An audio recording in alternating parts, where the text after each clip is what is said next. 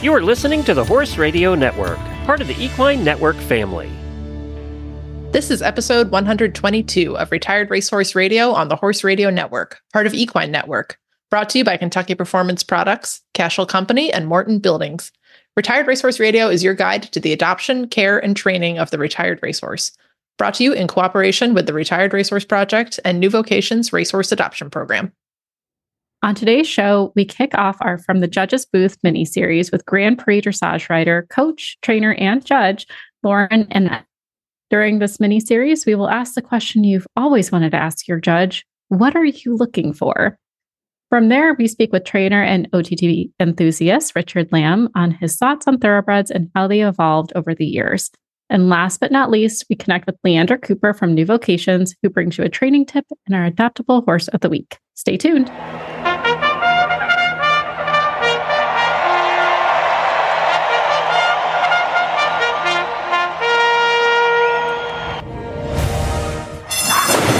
And they're off on Retired Racehorse Radio, the podcast that is your guide to the adoption, care, and training of the retired racehorse.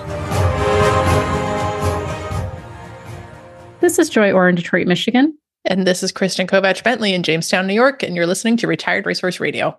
Kristen, what have you been up to now that, it's not dark after 5 o'clock? I know, it's such a delight. We're almost to the point where I think Eric can start to come down to the farm after work. So that'll be a fun time. My winter of doing chores alone is nearly at its end. So, and we had like that. Did you have the same warm snap for a week and a half? It was so beautiful. It was delightful. Yeah. Like I don't mind winter. I'm a Four Seasons person, but it was such a delight to have, what is it called? First false spring. And now I'm like, oh, shoot, because it's snowing again. But it is what it is. It's fine. But yeah, we got a lot done. Like we had a really productive 10 or so days getting horses worked lightly, but all the horses cut out. So a beautiful time. I almost want to tell Mother Nature, no takesy backsy, is very upset by the little snap that we have. It's not terrible though. It's cold, but it's still sunny out. So I'm like, okay, well, it's not the most insulting thing that nature could do to me, but yeah, it definitely demotivated me to go back to the barn a little bit. Still going, just not as enthusiastically as I did with that beautiful warm weather. But at least you're able to ride your horse again. I am. She's knock on wood, she's healed for now.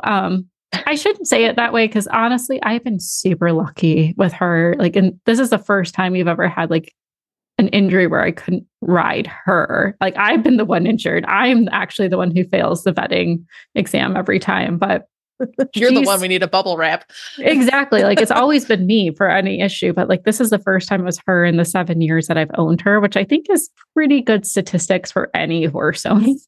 See, I was worried with all the times that you've been she's a cockroach, she's going to live forever. I was like, oh girl, you knock wood because it's coming, but it was minor. So that's good. I know it still isn't even that bad. And our best guess is she likes to nap. The horse likes to get her beauty sleep. You can pretty much find her napping from 10 a.m. to 2 p.m. almost every day. And she sleeps hard. I've watched my horse twitch in the pasture. And I'm surprised no one's called me that they think she's dead. Having a seizure or something. I know, she dreams. It's super cute. But we think she probably got stuck in the mud getting up and just twisted her a little bit in the back. So it was a very minor soft tissue injury. Only took a couple days for the swelling to go down. And she was still able to be turned out in the indoor. So not even anything that serious. We just didn't want her in the mud in case she made it worse. But man, was she the perfect stall rest patient? She was so well behaved that I actually accused my barn manager of drugging my horse. I was really jelly. You were sending updates and stuff. And I was like, well, that's not fair. I didn't expect it at all. Cause I mean, this horse, when I first got her, and I'm really excited for when listeners hear our segment with Leandra, where we talk about leveling of horses. You're going to really enjoy this next part. When I first got her, she tried to tear my stall apart. And I actually had to remove one wall to put in a window wall so she could see the other horses. Whoa. I did not think this was going to go well at all. And I was really prepared to call the vet for drugs. And she was fine. She yelled for her friends for about 20 minutes and then accepted no one was coming. And so she just ate her hay and didn't peep the rest of the day. And she wasn't depressed. She didn't have a fever, nothing like that. she would come out like super easy. Like the kids were taking her out to let her run around in the arena. And by run around, I mean, she'd trot up and down once or twice. And then the real menacing thing, which was in our group chat, was I was like, well, I want her to be out for a long period of time. So I started working in the arena because she'd scream if she could see me in the observation room. So if I sat in there with her, she was fine, except she wanted to work with me, and she crashed my Zoom meetings.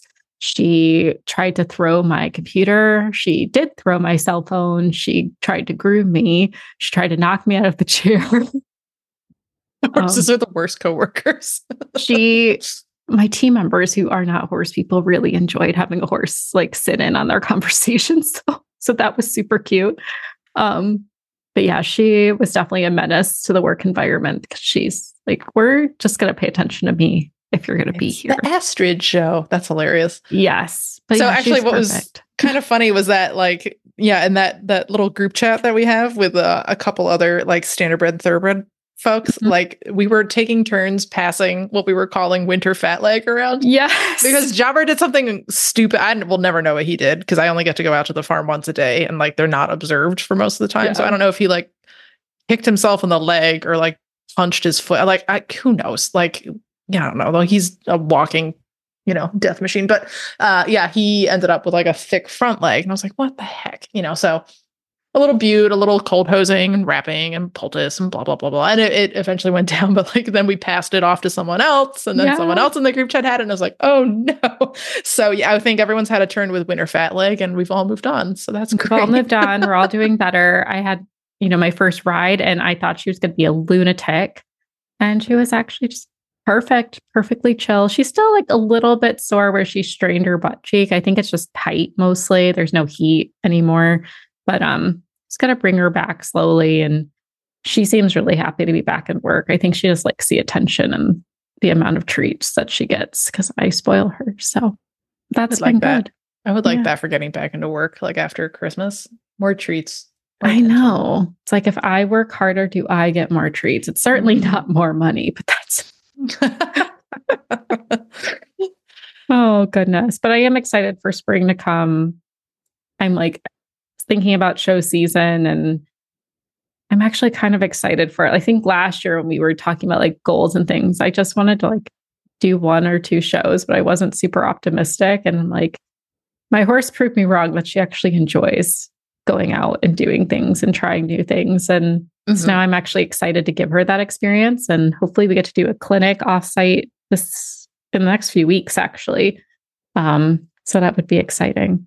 Nice. Yeah, you're moving right into it. Yeah, we're still like at least a couple months away from still kind of in hibernation. Fun. But yeah, I'm hoping that we got to get out and start practicing our roping because we're going to have calves on the ground starting probably mid-April. So once that happens, then we actually need to be like semi-proficient ropers to help, catch these newborn calves. They're newborns. They get really fast, really quickly. Like I need to ask Zach if he's practiced. I can send him to help you. There you go. He'd be so excited. If nothing else, Zach's lanky enough that he could just sort of like pancake onto these things as they're running. I mean, he does do martial arts. He could probably. Oh, perfect. Wrestle the baby cows. Yeah, if he's not ready to rope, he can definitely be a ground man because we need good ground men. But yeah, you have to catch them, and they need a couple vaccines like as early as you can get to them. And then they need an ear tag. Every calf gets a farm ID tag and then a New York State ID tag on the other ear. And then, if it's a male, then it's got to get very castrated, like physically taxing, Kristen. It's not bad for me and Eric. It's not fun for our ground man who does all the work. I know. I was like, man, this sounds like I would really get my steps in. It's a good like CrossFit. You're doing lots of different things. And then the whole time, like we found a good system that works is if Eric ropes it and holds it, and then Jobber is quicker on his feet. So Jobber gets to haze the mother so that the mother is not running over the ground man. So again, I'm really selling this ground man position. Yeah, everybody send their significant others. How is this not a TV show? I would watch it. We should get a GoPro for Charles and he can wear it just to see what he deals with. Because sometimes the cows get around Jobber and I'm like, if you guys want that content, message us. Yeah, GoPro, we're accepting sponsorship. Thank you. Please. That'd be awesome. That would be awesome. No, I'm excited for it. I always love seeing your Instagram and the different babies and like which cow is holding her baby hostage. That was really fun for me last year. All of them, all the time. But it's definitely, it is fun to see the baby season. And I don't know if you guys follow any of the different racing farms and stuff, but it's foaling season 2 started. So all the baby animals, like we're getting to springtime. It's an exciting time. And it's my favorite time of year personally, because that means warmer weather and lighter days and more riding. But speaking of all the excitement, we have a great episode coming for you today. We have our Judges mini series kicking off, which I think you're really going to enjoy, because I have a lot of questions of what I hope the judge wants to see in my horse. I have some assumptions, but also, am I right? I don't know. We're going to find out. And then we're also going to hear from Richard Lamb, who is one of the funniest people I've ever had conversations with, but also incredibly bright and has great thoroughbred experience. Before we dive into all that, we're going to hear from our premier sponsor, Kentucky Performance Products. Frequently asked questions brought to you by Kentucky Performance Products. I know my older horse will benefit from a joint supplement, but can it help my younger horse too? Yes, it can. The joints of young horses experience daily wear and tear that can lead to joint degeneration over time. A well-balanced joint supplement provides the building blocks necessary to support healthy cartilage and synovial fluid, so horses stay sounder longer.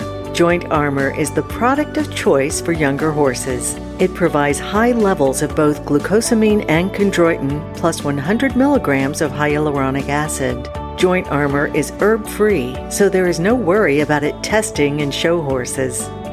Betsy sent us the following comments after she started her 5-year-old quarter horse mare on Joint Armor.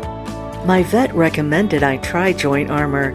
After 10 days, I couldn't believe the difference. She is now floating across the arena and willingly forward with impulsion and suspension. I am thrilled. She is happier too, ears up and a soft eye. Thank you for such a great product. You can learn more about Joint Armor at kppusa.com. Got questions about your feeding program? We can help. Email Karen at questions@kppusa.com or call us at 859-873-2974. Joy, really excited to kick off like a little mini series that we've wanted to do for a long time from the judges booth, where we're connecting with some judges and getting them on the show to talk about what judges are looking for. And of course, exploring that kind of like spicy topic of whether or not there is in fact a thoroughbred bias in judging, because that's something that a lot of people think exists. So today we're joined by Lauren Annette, who I have first connected with through the makeover. She's been a dressage judge for us for a long time and lots of fun to have at the makeover.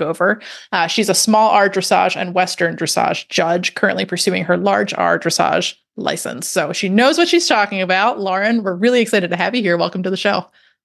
Thank you for having me. I'm excited to be here. Yeah, cool. Well, like it's fun to hang out with you at the makeover, but especially fun to actually get to sit down and talk with you for a while. So, and Joy, of course, is a dressage rider by choice. She makes it sound like not by force. It's by choice. So I know Joy has plenty of questions for you as well. But, let's just start off with, like when you're in the judge's booth on a typical, dressage show, what kind of horses are you seeing at the levels that you're usually judging? So as a smaller dressage judge at recognized competition, I'm licensed to judge second level and below for dressage, and for Western dressage, level 1 and below. So we're going to see everything at the lower levels. It's not any sort of specific breed within that, unless I'm hired for a breed show in particular, whether it's the makeover or an Arab show or a Morgan show or a Gypsy Vanner show. But I primarily just work within the discipline, and I see all kinds of riders and horses.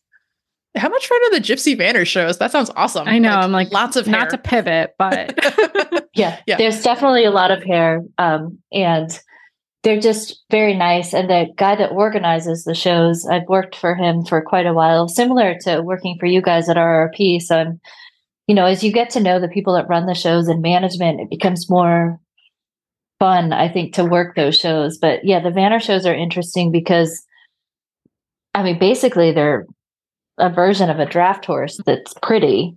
So seeing that come through is interesting, but everything runs well and it's just good. Nice. So do you have a particular favorite kind of horse that you'd like to watch or judge? Yeah, I like to watch horses that understand their job. So you could say I like to see harmony. So I want to see an understanding of what is expected between the rider and the horse. And that's going to crossbreed or honestly discipline. I think you can see that harmony throughout. And it's one thing that I've always really appreciated about the makeover.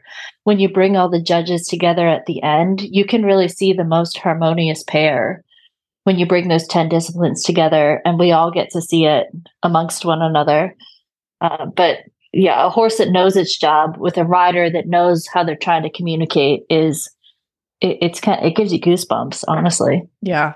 And I'm really glad at the makeover that we've, modified the way that we choose the Thoroughbred Makeover Champion to make it, that the 10 discipline judge panel, because for one thing, like from a personal note, I get to sit next to the judges booth where you all are, and you're very entertaining to listen to all of you all day long. But also I just think it's just like it's a neat way that you get to see other disciplines working, and truly like a good horse with a good foundation of training rises to the top every time, no matter, if it's a dressage horse or a ranch horse or whatever it is. It's just really cool to see, that like everybody can recognize that even if they're accustomed to working in their own discipline. So that's this one of my highlights of the makeover is getting to listen to all your commentary from the judge's box. No, and I think every judge you would talk to would 100% agree. Like it's so interesting for us to also be able to discuss amongst each other and collaborate because there's, things we don't know about. Like, yeah, we're horse people, but the specificity to get to the point of the makeover is more detailed than general knowledge. And so we're getting to hear like from more knowledgeable people within those disciplines. And then, but we know like a happy horse. All of us know a happy horse. Mm-hmm.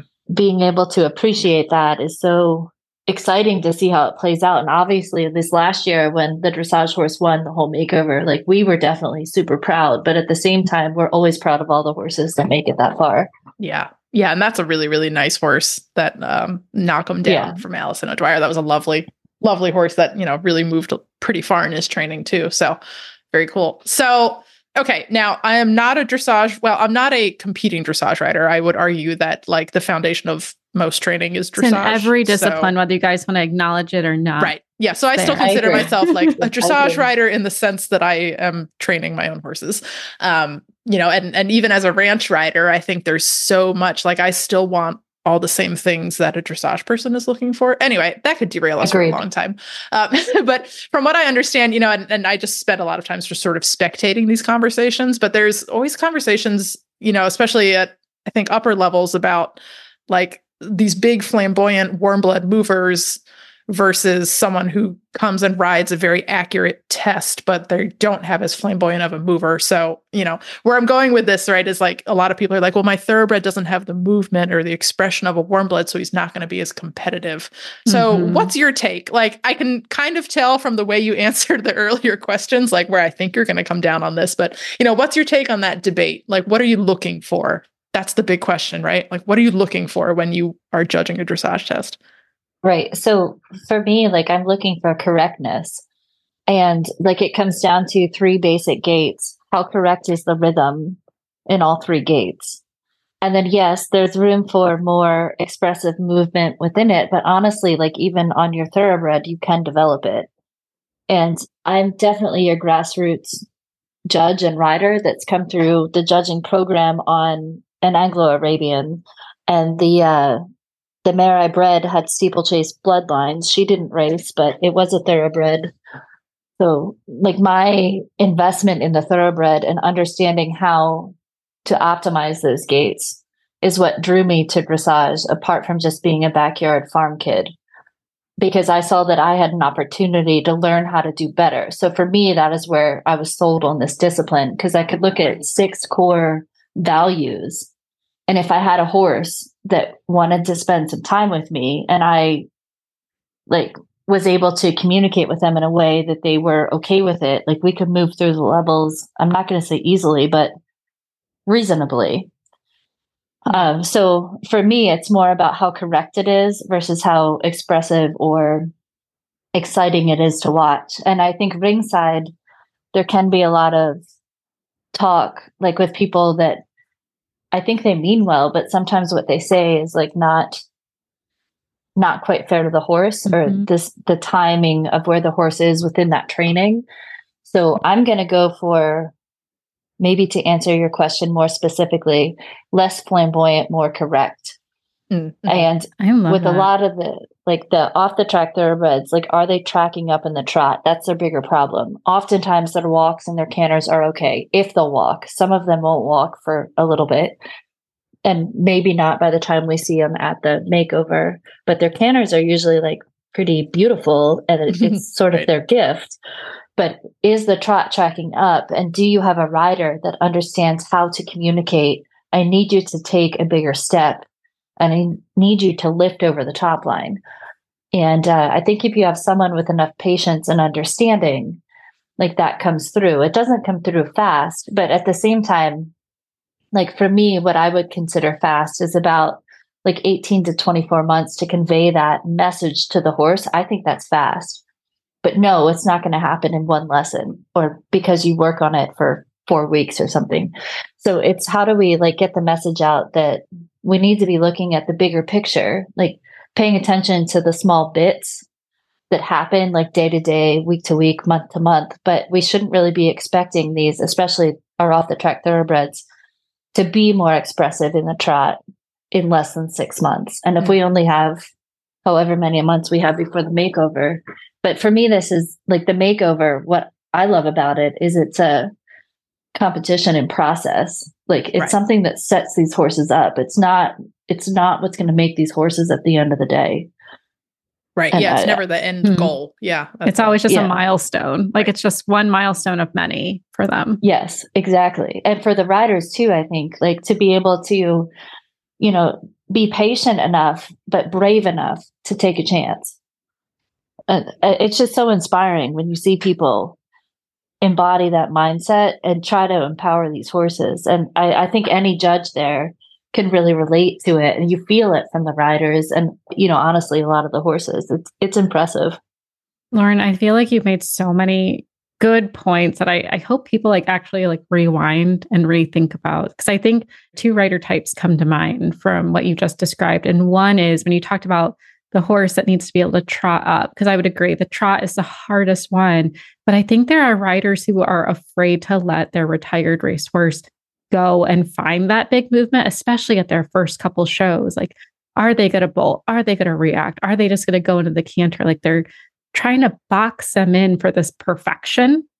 And I was guilty. I was one of those riders where I was afraid of my horse finding her movement, because historically in those first couple months of training, it was because let's gallop, let's go. And I wouldn't let her kind of find her balance and sense of self. So I'll admit I was one of those riders. And how to overcome and just kind of have some trust in the horse to find that trot up. Do you have any tips for that person? To allow yourself to be a part of the process, and to consider when we want, so I'm going to say perfection, but for dressage, our aim is excellence. A 10 is excellent, not perfection. And I think what's really unfortunate is a lot of people drawn to dressage want perfection, but it's not a relevant expectation. And to give grace to the process and allow it to happen more organically. And if the horse gets a little bit expressive, but you can channel it, let it be, and know that, as riders, we kind of joke, because also as dressage riders, we're not the most fun people you're ever going to meet. Right. But so one of our jokes is that competing is kind of like going to Vegas. What happens in the box stays in the box. So if they're going to be overly expressive, keep it in the box and then get going on the next box. So I think, it's a process. I mean, we all think about our foundations, right? Just think about where you're actually at. That's what I always have to remind myself, because I'm a perfectionist and I want to cry all the time. But I like to use that foundational box, just pause and be where am I actually at? Where was I like a couple months ago or even a year ago? I think that is a really relevant point. And I think we need to know where we are, where we want to go, and where we've come from. And I'm not saying live in the past, but I think we're selling the horse short if we don't acknowledge the steps forward we've taken. And I think it sounds to me like you have a really good approach to that, but I see a lot of people that seem defeated at times. And I'm like, but a horse that came off the track and it has a totally different life right now. And like, nothing's really going wrong. Like maybe it could go better, but like no one's hurt. The horse isn't hurt. Like it's okay.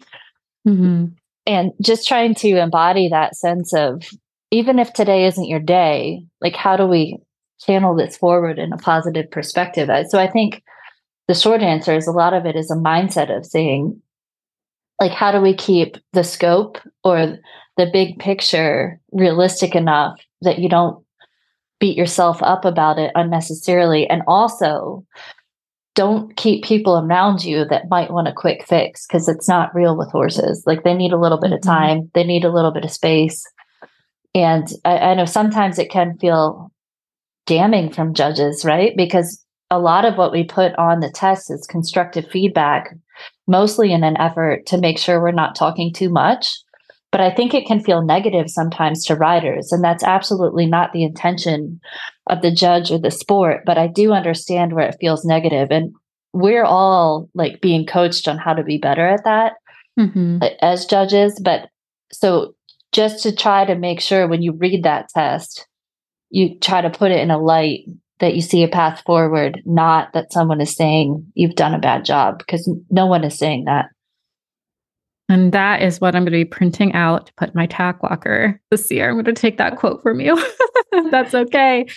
Just as a good reminder. And, you know, I want to go to the other side of the spectrum too, where you have the riders who do want the quick fix. And I don't want to say they're the ones who are quickly going to a warm blood or anything like that. I think there are those riders like, I'll never ride a thoroughbred. Like that's not what they're interested in. And that's fine.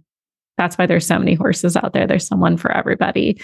But what about for the rider who feels pressure, like they have to be at that spot that they want to be? They have to be quote unquote competitive, right? Like that bias of my thoroughbred's not good enough. What advice would you have for them?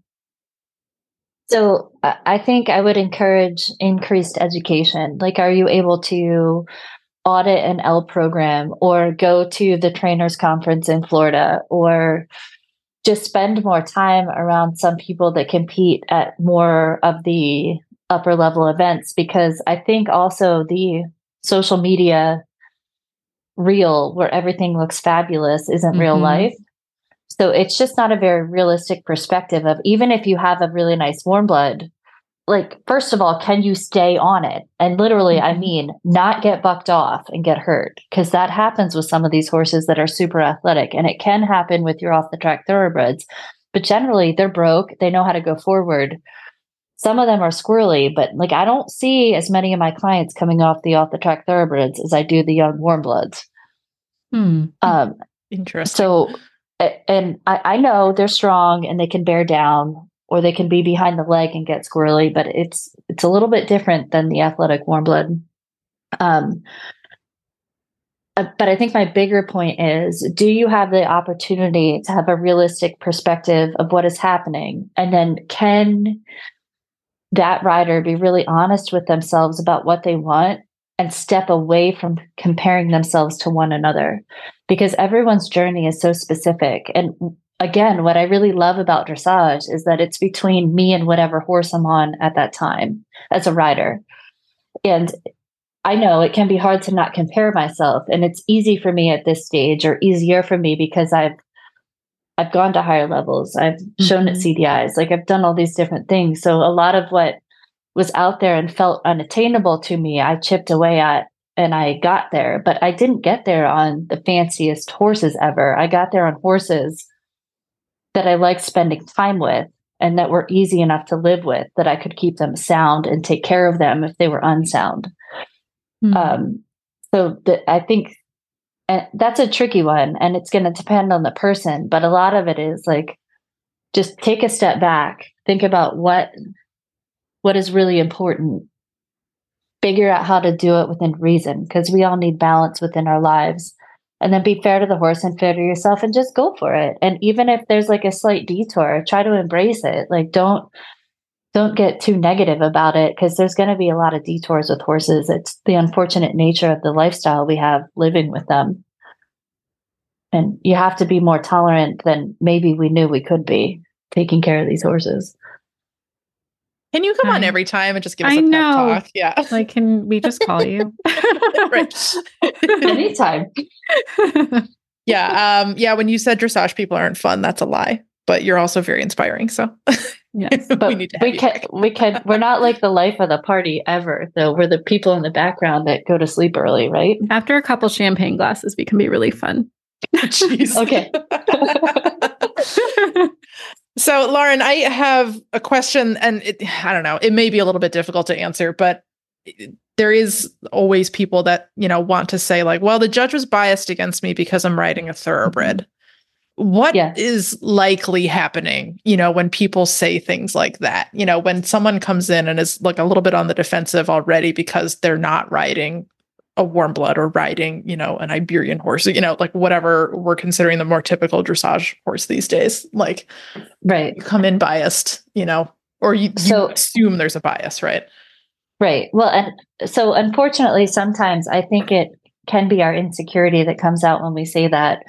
But the way judges are trained and the judges training process is very standardized, and we have rider scores. So they don't care. Like for me, that I was on an Anglo-Arabian, I still had to have the same rider scores as other people. And the time I started going through it, the rider scores increased. So I had a more normal gaited horse that I had to score higher on. So it was technically harder for me, but at the same time, I had to get better at training to be able to earn the higher score. So a lot of what happens on the baseline level, it's basics plus criteria plus or minus the modifier are where the numbers are generated. And we know each number has a word correlated with it. But if you want to score like between a 6 and a 7, you need to be like between someone knowing what you're doing and fairly good. A 7's only fairly good, an 8 is good. And if we have a horse, honestly, a lot of the thoroughbreds are generally in the 7 range for gaits. But if their trot is markedly not tracking up, it can be difficult to go above 6.5. But on the plus side, the easiest gait to fix is the trot. So I think a lot of what's happening is we have a lot of horses that can't track up in the trot. So it's hard to go above a 7 in the gait score. And my point is all those trot boxes, even if you do what you're supposed to do and you can tell what it is, if the quality of the trot is not above a 6, the highest you can earn is a 6.5. So we need to be teaching people how to improve the quality of the trot so they get into the 7 range, so that then it becomes the highest score they can earn is a 7.5. And maybe our off-the-track thoroughbreds aren't going to be getting an 8 in the trot right off the bat, but they can get an 8 in the canter. They can get an 8 in the walk. Mm-hmm. So that's where they're going to outdo a lot of warm bloods in that respect. But unfortunately, at the lower level, the bulk of your scores are earned in the trot work, right? It's not really till pre-St. George that you see like more of the test is focused on the canter. And that is where the thoroughbred can really thrive. But we have to get the riders to the point where they don't feel intimidated about bringing these thoroughbreds along to pre-St. George. And I won. Like it should be normal. Like we just have to teach them the skill set. We need the riders to know it's normal to know you can train these horses to pre-St. George. I won. And it's not such a big deal. It takes time. And yeah, we have to take care of them, but it shouldn't be something that's such a big deal. And I struggle with that a lot. Like, how do I help people know it's not as hard as it's like made out to be? The dressage scoring system, as someone who doesn't know a lot about it, like it sounds so logical. And now I'm like, why don't we do this in the ranch? Like, I know. I'm like, as someone who does do this and like getting a yeah. breakdown from a judge, I was like, I have been overthinking it makes so much this whole sense. Time. Yeah, it's like a choose your own adventure, right? Like if you can't quite figure out, like it's not that there's a bias, it's that you're just not like producing quite to the point it needs to be at to maximize the score. Like it makes so much sense logically. Like the numbers part of it, I'm like, oh yes, like the number part of my brain is like very excited by this. So right. That makes sense. Well, and I think unfortunately sometimes in the walk, like these thoroughbreds, honestly, like they have great walks with tremendous overstride, but they'll jig a lot when you touch the bit. So you go from the free walk and try to take them back and they jig. And because that's a loss of rhythm pretty much puts you below a 6. Yeah. And then it's depending on how much. Is it a loss of rhythm because the horse does not have even timing of each footfall, or because it jigged within anticipation? So if they're jigging in anticipation, we can stay in the 5 range. But if we don't have even timing of each footfall, we have to be in the 4 range or below, because that's not a pure gait. And we need to make sure we're sticking to clean gaits. And that's where, these thoroughbreds have clean gaits and they work hard. And they can canter all day long. So, you can get there. They just need some time. I love those points. Like, one of my favorite things to do during show season is actually just scribe. I feel like I learn a lot sitting next to a judge and hearing their different comments. Like, you always hope you're sitting next to a judge, much like yourself, Lauren, who's willing to share insights and what they're actually hoping to see. And one of the best things I ever heard, and I'll never forget it, is one of our judges was seeing all these thoroughbreds come through, and she's like, I want to score that horse higher, but these riders don't know how to ride thoroughbreds.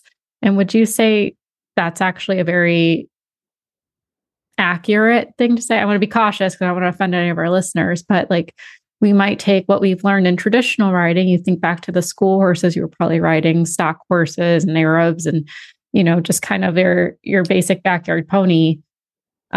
Would you say some of us maybe haven't learned how to help bring that thoroughbred along to really bring those gaits out? So I think there's room for the dressage industry to teach people how to optimize the gait. And I don't think we get the word out enough about what the sport is looking for. And that's where I think it can feel like there's a bias, because I don't think people understand how the judges are trained or what we go through to keep our license. It's not a very forgiving process. And when we go for our promotions, again, it's not very forgiving. They support us, but it's not the most positive thing we're ever going to do. But they want to make sure we can accept the pressure and acknowledge the pressure that is real, because we can't be putting things out there that is unfair. And on the sport's under a lot of scrutiny right now too, right? For people doing bad things to horses, and it should be. But most of us are really trying to uphold harmony and respect for the horse. And it's unfortunate that there's this group of people with higher level expectations treating the horses unfairly, and that is gaining more press than I think people. So for me, along the lines of what you're asking, I don't think we're getting the information out to people to know how to do better. And I don't exactly know how to change that, but I'm hoping that more conversations like this, or if you have ideas, how do we let people know how to optimize the gait? How do we let them know there's something beyond what that horse offers us, that they can have more than one trot? And no, maybe it's not what the medium trot would become in 2 years, but they need to know they can have more than just the trot that doesn't track up versus the quick trot on the forehand where they sort of run over into the canter, and allowing people to know there's more out there. Did that answer the question? Yeah, I think that's a brilliant point. I didn't even consider just the fact there's so much knowledge, because it's true. Even when we promoted this mini series before you hopped on, we're the question is, what are they actually looking for? We can guess, right? And we see what's online. We see what the highest scoring horses, quote unquote, highest scoring horses are doing. And we make these comparisons on our own, but there is an opportunity, it sounds like, just to give judges the floor and say, here's what you're trained on, and here's specifically verbatim what we're looking for. And I don't know, Kristen, it sounds like you have a pitch opportunity to RRP to do a whole webinar series. I know. Yeah. I'm we probably shouldn't have our current judges on. Well, I don't know. Yeah. Either way, this kind of conversation, I agree. I think I'd like to think oh, we're cutting edge here. we're putting what the judges want to see in front of an audience in a way, as someone who understands thoroughbreds and the particular challenges with bringing them along too. I think that's critical.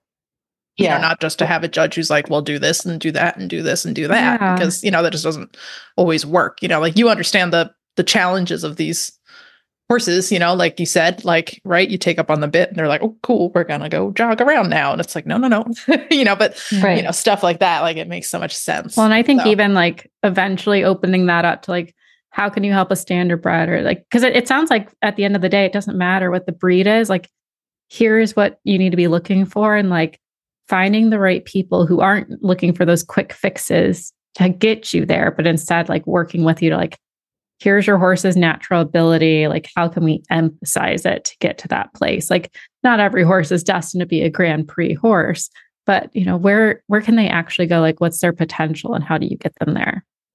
Exactly. And maybe not every horse is going to be competitive in the Grand Prix, but those elements, those movements, the horses can learn. We just need to teach people that they know how to do it, and they know how to do it without violence. And that's the big problem that the sport is seeing, because there are some people that took it over with violence, and that's wrong. And the horses don't need that. Like, we can do it without violence. It might take longer, but at the same time, the horses are going to be safer because they're going to understand what we're doing. And also just like, none of us want to treat horses that way, right? And it's very, very concerning what's happening. Yeah, for sure. So, Lauren, we'll wrap with one more question. What's the biggest piece of advice you have for, riders who want to do better by the horses, who want to be successful in the sport of dressage with thoroughbreds? Like, what are you seeing that's a particular challenge? How can riders, just work to bring everything together and make things just as good as they can for their horses? So for the riders that are competing, understand the essence of each box, or what's the priority within the box? Because each box, it starts at the letter that's mentioned and it doesn't finish until the first letter listed in the next box. So there's a lot of opportunity for things to go wrong. But I think if you know what the most important thing to show is, and then the other modifiers, like, give yourself a break. Like, okay, maybe they're going to wiggle, maybe they're going to be a little crooked, but no, like, take the 0.5 modification and like keep cruising, keep your horse happy, keep yourself happy, and focus on the next thing that is the essence of that box. And try not to get lost in the minutia, try not to get lost in the weeds. Like, keep it in perspective and keep going. I think for me, a lot of it has been, someone told me it would take me 10 years to get to Grand Prix and 10 years to get good at Grand Prix. And I could tell you it's taken me a lot longer than that. And so even if you can't fit within that like 20-year period of getting good at Grand Prix, don't give up on yourself. Because even people like me that are a little bit slow with like being good at it, like, I'm still doing okay. I'm getting horses to Grand Prix. Like, maybe it could be better, but I don't know. Maybe it's where they need to be, because at the end of the day, everything's okay, right? That's always the hardest debate, right? Like, could this horse do better with someone else? I don't know. Right. Maybe it would the best break. we can.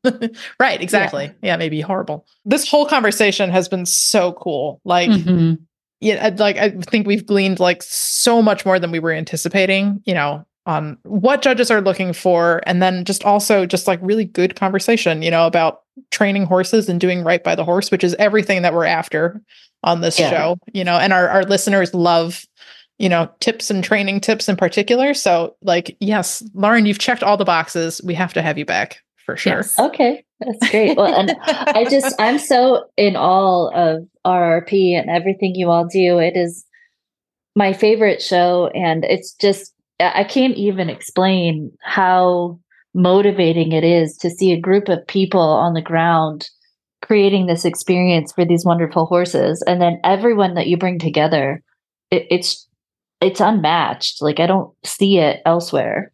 And I judge a fair amount. So I'm very impressed with everything you all are doing.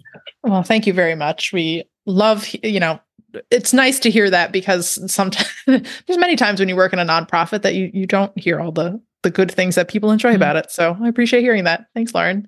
Lauren, if listeners are interested in learning more about your program, maybe getting involved, getting some lessons, getting you in for a clinic, where can they learn more? So I have a Facebook page, Ballyvae Farm, BALLYVAE farm.com, or whatever it is on Facebook.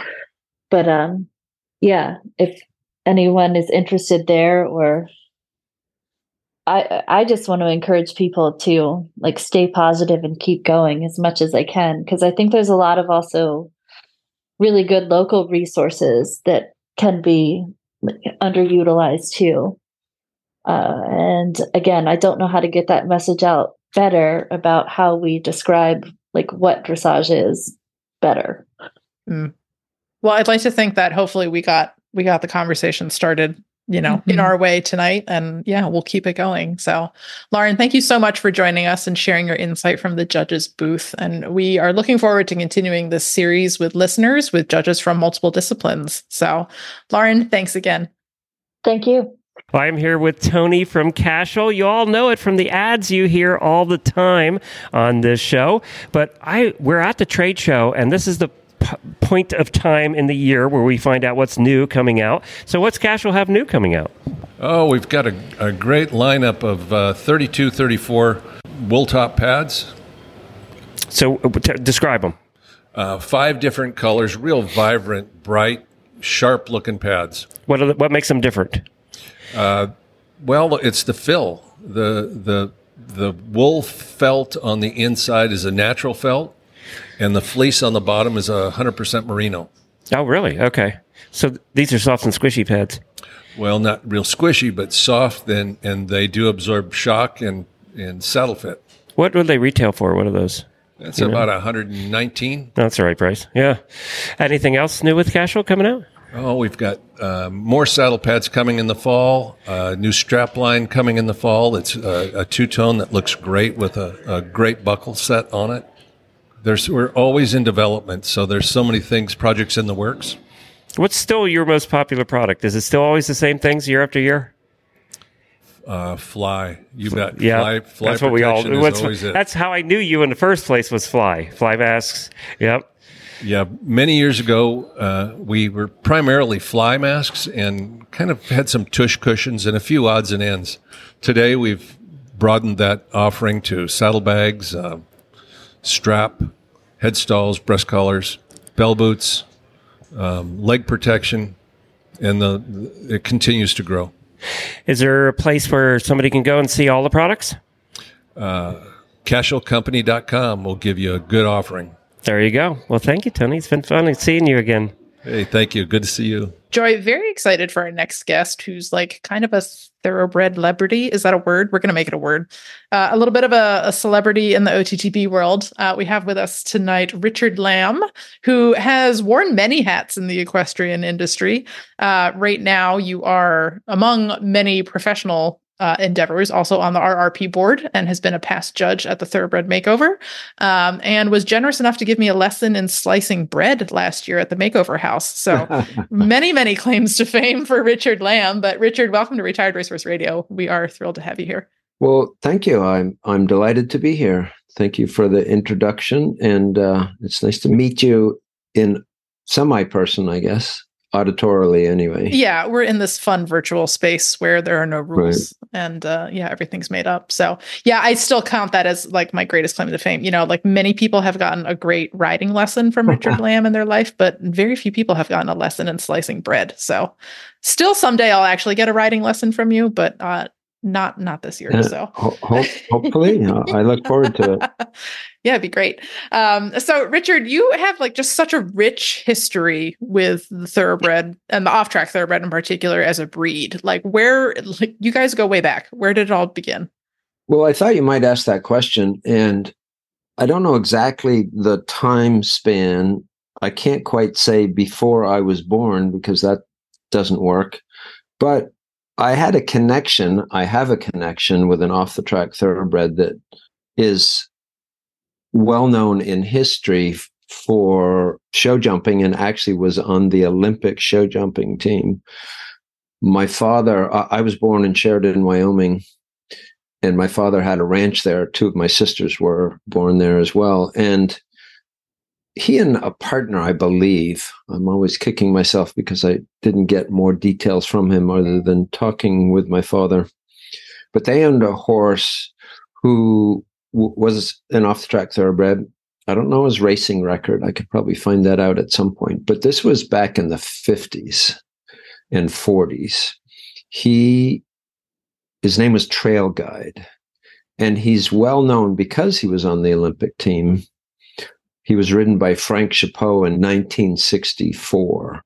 My father had him, and they did some jumping with him, but he did some steeplechase racing.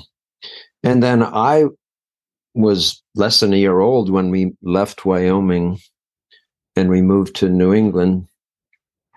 And then my father bought a farm in Woodstock, Vermont. And that's where I grew up. And my father had always had horses, riding horses. He'd fox hunted, did some hunters, show hunters, all that sort of thing. And back then in the 30s, 40s, and 50s, it was almost all thoroughbreds. I mean, there were some other non-thoroughbreds, but that's what he always ended up. And so that's what I was first introduced to when I was 8 and 9 and 10 and 11, because that's what my father would end up getting, was a lot of thoroughbreds, as well as some crossbreds, thoroughbred crossbreds, because we had a summer riding camp and a horse farm in Woodstock.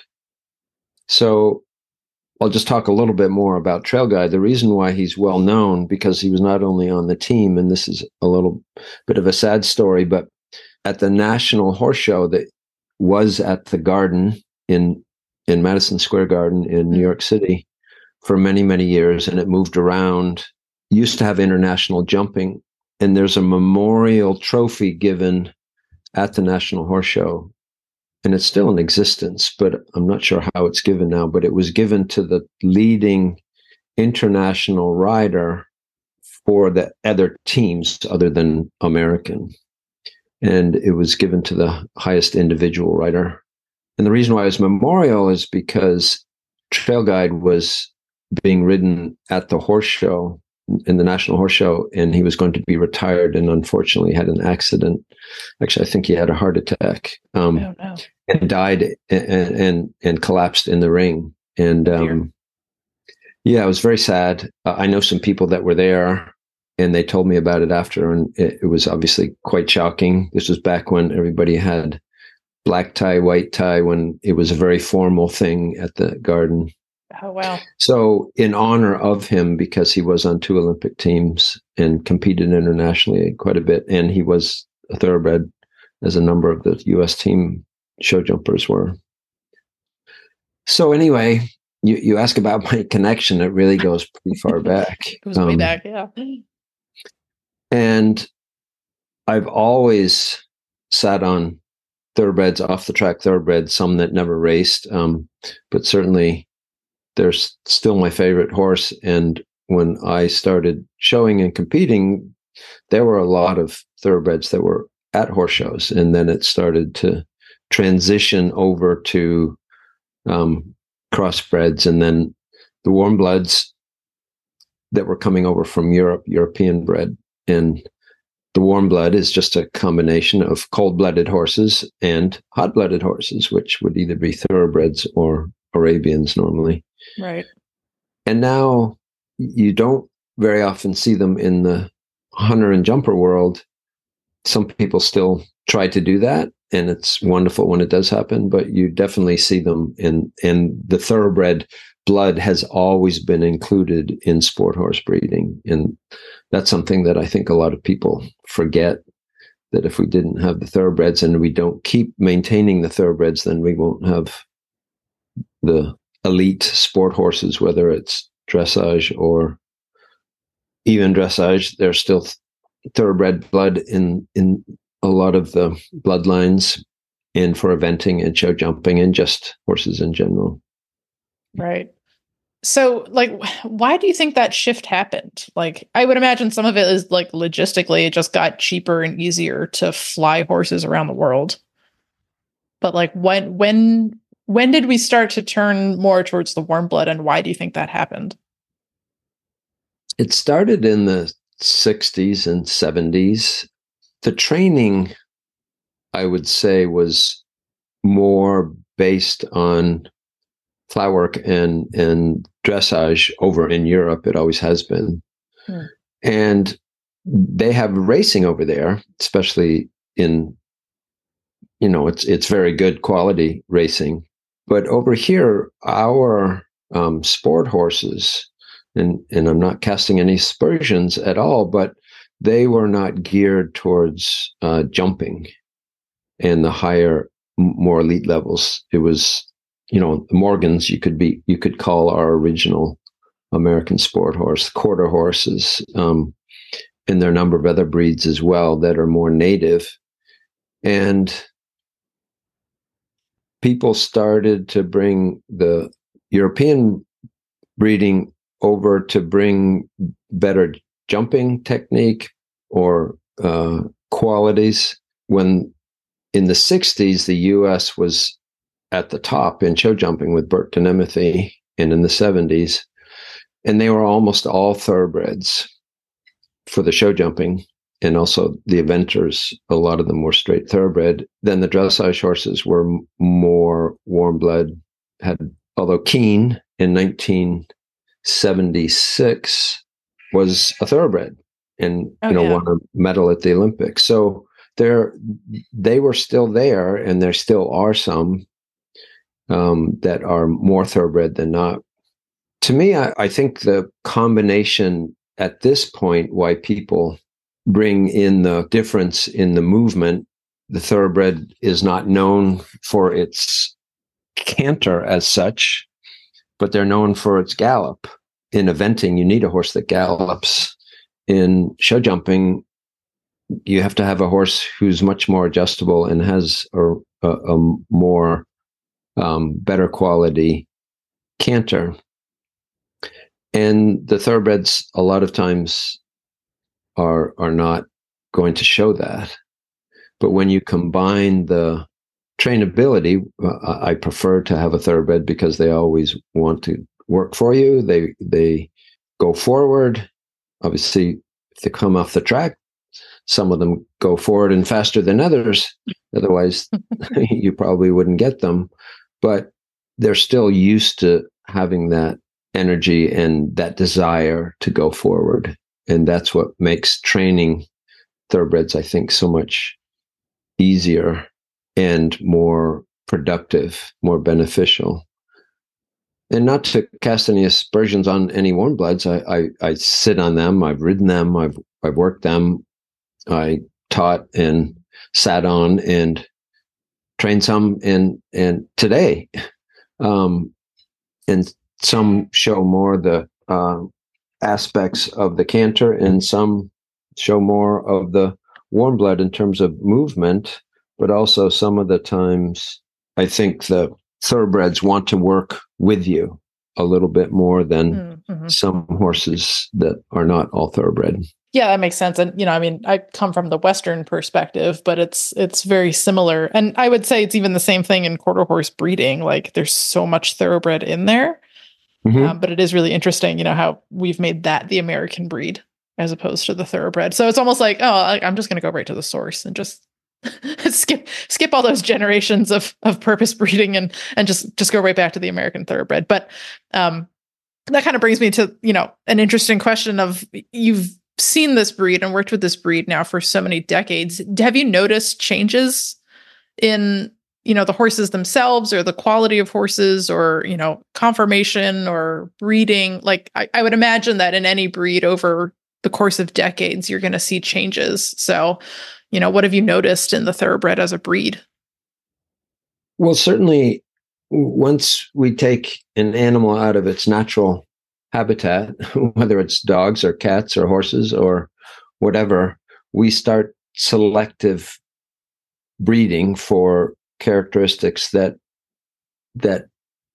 are wanted or needed or that are popular. And I'm sure that there has been a difference. There are other people that can talk about the specific breeding characteristics that are different now. But there's no doubt that speed and sprinting has been bred for, especially in this country, because there is a lot of interest in sprinting, because that's where the racing is for 2 and 3-year-olds. Mm-hmm. Once you get to a 3-year-old, that's when you get to the 1.25 miles, the 1.16 miles, 1.5 miles. That's why there's always discussion about whether there should be a change of format or timing for the Triple Crown. To me, what I see as different, and I'm not avoiding answering the question, but I lived in Ireland for 5 years. My father had a guest house and a riding center there, and that was in the 70s. And we sat on all sorts of horses. We produced horses. We had fox hunters. I had some event horses, some show jumping. And in general, I would say when you talk about a horse being an Irish type of thoroughbred or an English type of thoroughbred, they're bigger boned. They're not necessarily taller. They might be. But I think that they're also raised differently. They're turned out more. They're in Europe in general. They don't have a racetrack where people race for, all year long, or whatever, Belmont or whatever the track is. In this country, they have months of training or of racing, and the training is done at the racing. Over in Europe, they train at home, or they have the gallops at home, and they do the, at Newmarket or the Curragh in Ireland, or just on people's racing centers. And then they go to the week-long or the 2-week-long, or the, it's not that, couple weeks long for the festival. In this country, we have some of those setups, Fair Hill Training Center in Maryland. So you're asking me about what I've noticed. I would say, I guess the biggest change, and the biggest disappointment for me, is the fact that there are fewer thoroughbreds being foals every year. And that's what I'm coming back to as far as what the changes that I've seen, is that when a stallion becomes popular, everybody wants to breed to him, whether it's, the latest Triple Crown horse, or, some of the time we don't find out these stallions are so good until they're older and they're not used as much. So everybody hopes that, the latest Triple Crown winner is going to go hot. So his initial stud fee for the first year or two is huge. And then if he doesn't work out, he all of a sudden, the price drops and someone else gets hot. Mm-hmm. For instance, Secretariat is known more as a broodmare sire, who then the broodmares, his mares, his fillies, and the female line of his breeding produces some wonderful horses, and they're still out there, where he never produced a horse up to his level. Right. So I think that's what I'm seeing, is that there certainly can be horses that are not perhaps as showing the soundness. That comes back to training. There's a lot of things that we're discovering as far as how to go about training in such a way that we produce horses that are fitter, sounder, happier. But also, I think the biggest thing is, and I forget what the numbers are, probably someone could look it up right now, but it's, I don't know, it might be half of what there was 20 years ago, the number of foals. Right. But also fewer sires, maybe. Like, it seems like fewer foals, but concentrated in fewer stallions too. Correct. And part of that is, I think if you look back, almost every thoroughbred now is related to Northern Dancer one way or the other, on one side or the other, because he was such a popular sire. And again, he wasn't a big horse. He was only like 15 hands, 15 hands. He was not a big, from what I can remember. But also, it comes back to we're losing racetracks. There's no doubt. But also, what was happening is that people were dropping the horses down from tracks with more prize money available down to the lowest level where it was not much at all.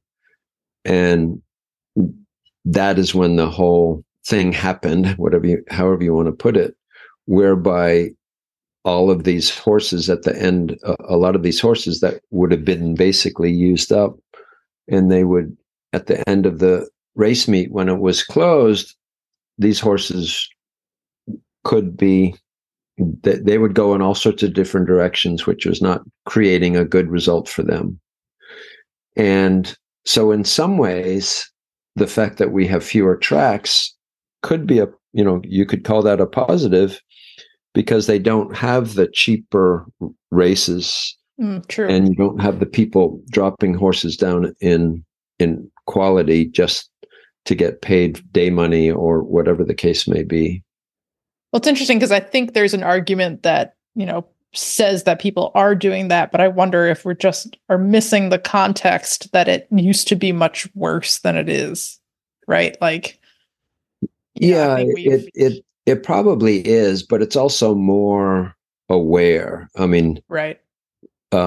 People are just more aware. It's the social contract, to coin a phrase, for horses in general. And, the good and the bad of it is that anything that happens is instantly out there, which can have a positive effect or a negative effect. And it can take on a life of its own. So I think there are more people that are more aware of the right way to do things.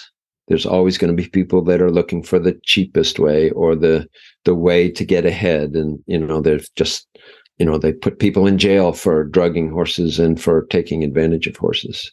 Right. But that's also, to go back to what we're talking, the auspices that we're talking to. This is sponsored by the Retired Racehorse Project. And that's how this all got started, was how to increase and develop and increase the marketability of horses that were coming off the track, that were coming out of some of these tracks, so that they wouldn't be discarded, so that they wouldn't end up being shipped somewhere for meat, or they would just be turned out and abandoned. Yeah. So that's the wonderful thing about the Retired Racehorse Project, is that in the past 10 years, they have raised the profile of the value and the usefulness, and the fact that thoroughbreds are very versatile and can do a lot of different things. That's what I say to people. I don't know what you're doing in the beginning of October, but if you're looking for a horse, I can guarantee that you're going to go to the makeover put on by the Retired Racehorse Project in Lexington, Kentucky, and you will find at least one horse you like there. And if you can't, then that might be your problem, because there are between the 10 disciplines in the way that the horses. It still blows me away as judging. I've judged the show jumping, just the straight show jumping, a couple of years, and I've done the show jumping for the eventing. And there have been times when I have thought that I could take home probably 50 or 60 or 70% of those horses. I would take them home, not because they're world beaters, but just because I just love the way that they moved, the way that they dealt with the situation, the way that they were so tolerant of the circumstances, of the mistakes that might be made, or, the something going on outside of the arena. And the horses just have the best attitude in the world. Yeah. Well, and that leads into the next question I wanted to touch on, which is, are you seeing a shift outside of the work of the RRP? This is not a paid testimonial, everybody. He just, Richard is a fan, and that's fine. Have you seen a change in, the equestrian mindset in general to be a little more accepting again of the thoroughbreds, kind of like rebounding after we've turned towards the warm blood? Yes, there certainly is. I mean, with the 10 disciplines, those people have to come from somewhere, whether they're that's competitors or the judges. In the finale, I spent a fair bit of time chatting and talking with the discipline judges, and that's at least 20 other people from the 10 disciplines. And, I've enjoyed talking with the ranch people or the polo people. I've been involved a little bit in the polo, and I've seen that end of it. Or, the fox hunters, or, there's so many different ways. And I think there's a much better and stronger and bigger recognition that the thoroughbred, number one, is the basis for all the warm bloods, but also for all of the people that, like I said, if you come to the makeover and watch 400 plus horses that were on the track in the past 18 months, and only, there's always the horse that was there in, had his last race 60 days ago, and they're there, and it's just remarkable. Yeah. So I certainly recommend it. My favorite horse is a thoroughbred. And actually worked with one today that was at the makeover, a chestnut mare. And I love mares anyway, all things being equal, I'd take a mare. And this mare was wonderful. She didn't have a wonderful time at the makeover, but she showed a lot of a good brain, good body, good movement, light on her feet. And she was willing to accept the changes that I was asking the rider to make. And then there was another thoroughbred again today that had been on the track, I don't know, the past year. She's only 6, is going novice and training now. And one of my clients, 14 years old, rode her to take a look at possibly buying her as her second ride. And today we did cross country. And just every day, I'm always delighted to see that proven one more time, how versatile and how accepting and how talented and how they handle things like that. It's just wonderful. It is. Yeah, it is. It's impressive every time. Like, it never gets old to see it over and over again. No.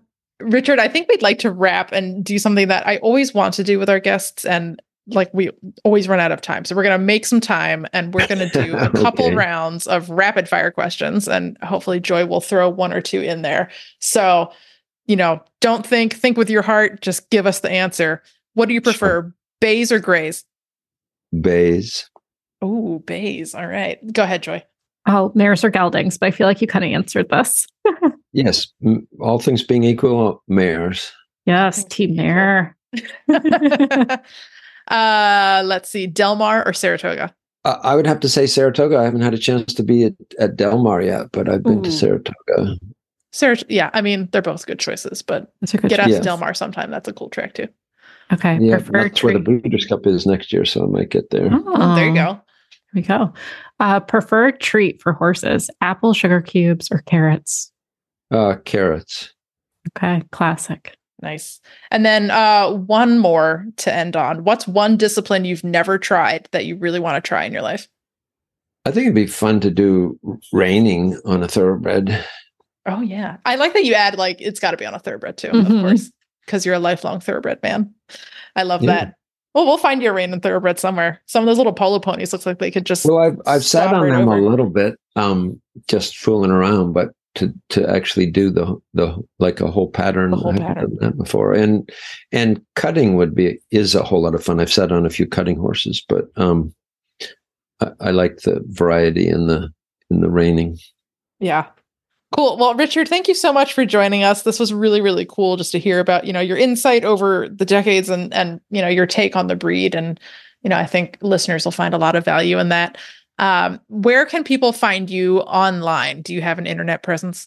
I do. It's ridinginbalance.com, all one word. It's a website that I have that gives some of my basic ideas and my background and that sort of thing. I haven't updated it recently, but it's there. And I do have some Facebook places there, a few different posting places that in my own name, and also Riding in Balance. And I also do some other things there. And you're based in Aiken. So if anyone wants to listen, Aiken. They can come find you. I travel and do clinics and things, but yes, I live in Aiken. I've been here, it's hard to believe, about 16 or 17 years now. Very nice. Joy and I should take a trip down in the winter sometime. Yes. When it's really cold. Absolutely. And Richard, thank you so much for joining us. It has been a delight. Oh, it was fun. I enjoyed it. And any questions or anything else, just give me a buzz. Catch you later. Now we have part 3 of our Barn Building 101 series with Morton Buildings. This time it's all about building the dream indoor arena.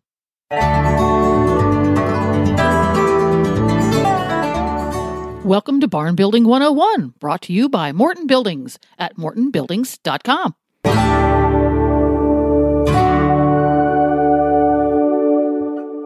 Glenn here, founder of the Horse Radio Network and host of Horses in the Morning. The educational series that we started last year on horse insurance and trailers have proved both popular and educational. We asked you what else you wanted to hear about, and building a barn was high on the list. Joining us for this series is Dennis Lee, equestrian product line manager at Morton Buildings.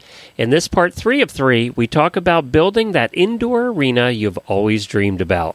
If you missed part 1 and 2, go to horseradionetwork.com/barn to take a listen. So, Dennis, site selection and prep is one of the first things to look at. One, you have to have a piece of ground that's big enough to put it on, right? But then you also have to do some preparation to make it right. Yeah, absolutely, Glenn. And really, site selection and site prep is one of the most important factors in building anything, but especially something as large as a riding arena.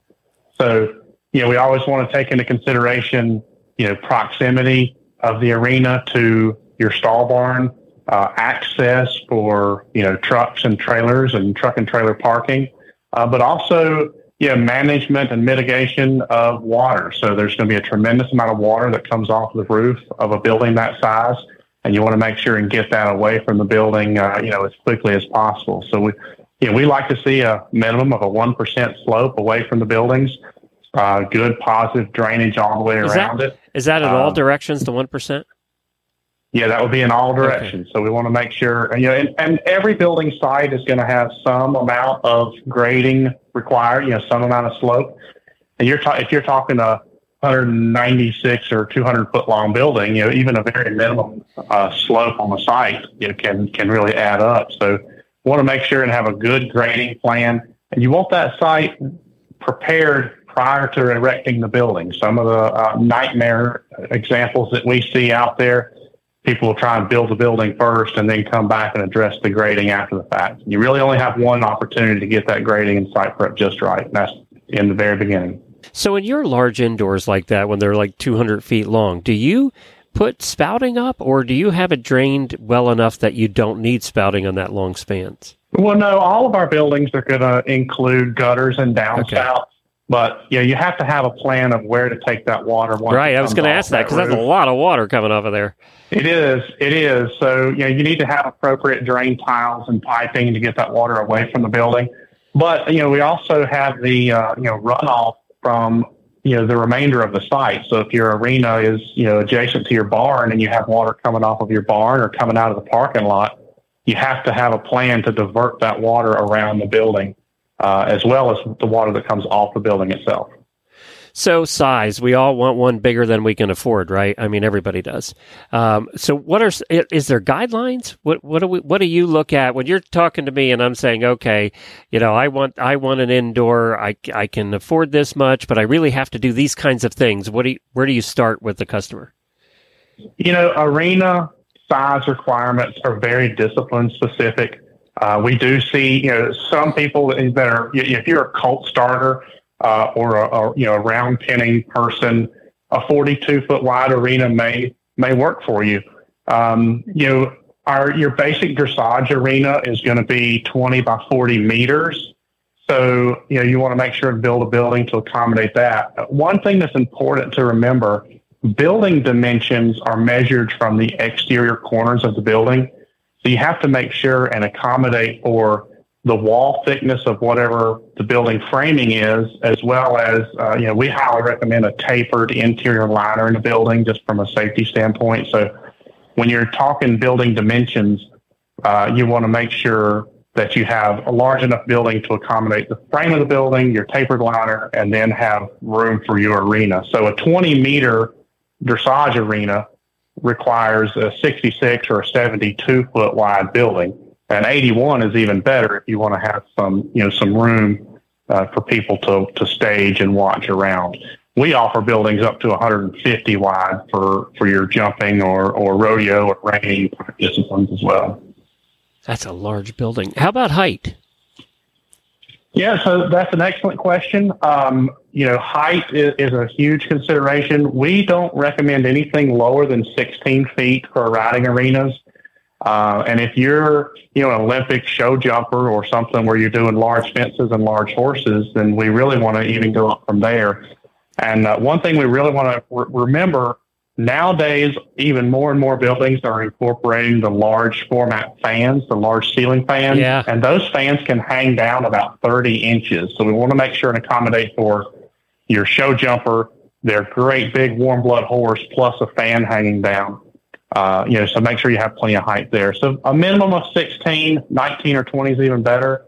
And the other thing we want to remember is resale value.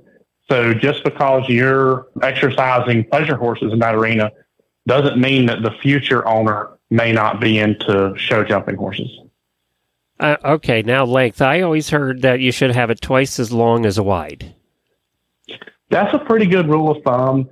The best thing to do there is to go out and get some real-world measurements from the areas that you're currently riding in. We're all guilty of having relatively low spatial awareness. So the best thing to do is get a big tape measure, go out and take some measurements of the place you're currently riding in, or measure out where you plan to build the arena, put some flags in the ground, and ride in that and see if you can maneuver in that space. I personally ride reiners and rein cow horses, and I've ridden in some 90-wide arenas. And, man, those big, fast circles are just really tough to make in a 90-wide arena. And ventilation, we talked about that with the barns. How important is ventilation in arenas? We also all have been in dusty arenas, haven't we? So, yeah. So anything equine-related, ventilation is key. Horses give off a lot of humidity. Many of us are building at, in humid parts of the country. So we love to see, some big sliding doors on the inside of the arena. One feature that we've really done a lot of in the last few years that customers have really liked is taking like a 9-foot by 9-foot garage door and actually installing garage doors as if they're windows along the perimeter of the building, so you can open or close that as you see fit. But you want to really be able to get a lot of air in there in the summer as well as in the winter when it's when it's humid. Dust control. There are arena dust control systems. We've installed several of the misting type of systems that help to control dust. Remember, when you're using an arena misting system, then you're introducing even more moisture into that building. So you want to make sure that you have it properly ventilated or you'll have a condensation issue. And we've all been in arenas where you're loping a horse around and you take that big fat water drop to the face, or your horse gets one to the face, and it can be very disruptive. So if you're watering that ground, you want to make sure that that water is going to go somewhere. So you have to accommodate for that to come into the atmosphere.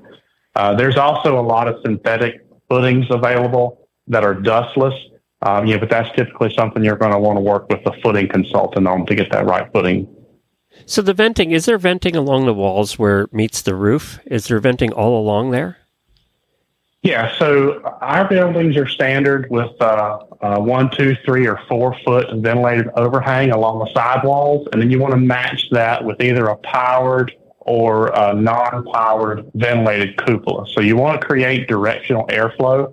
You want to pull air in from the overhangs and allow it to be directed directly to the ridge cap through power ventilated cupolas. Well, we have a well-ventilated arena that drains on both sides, but we can't see anything inside of it.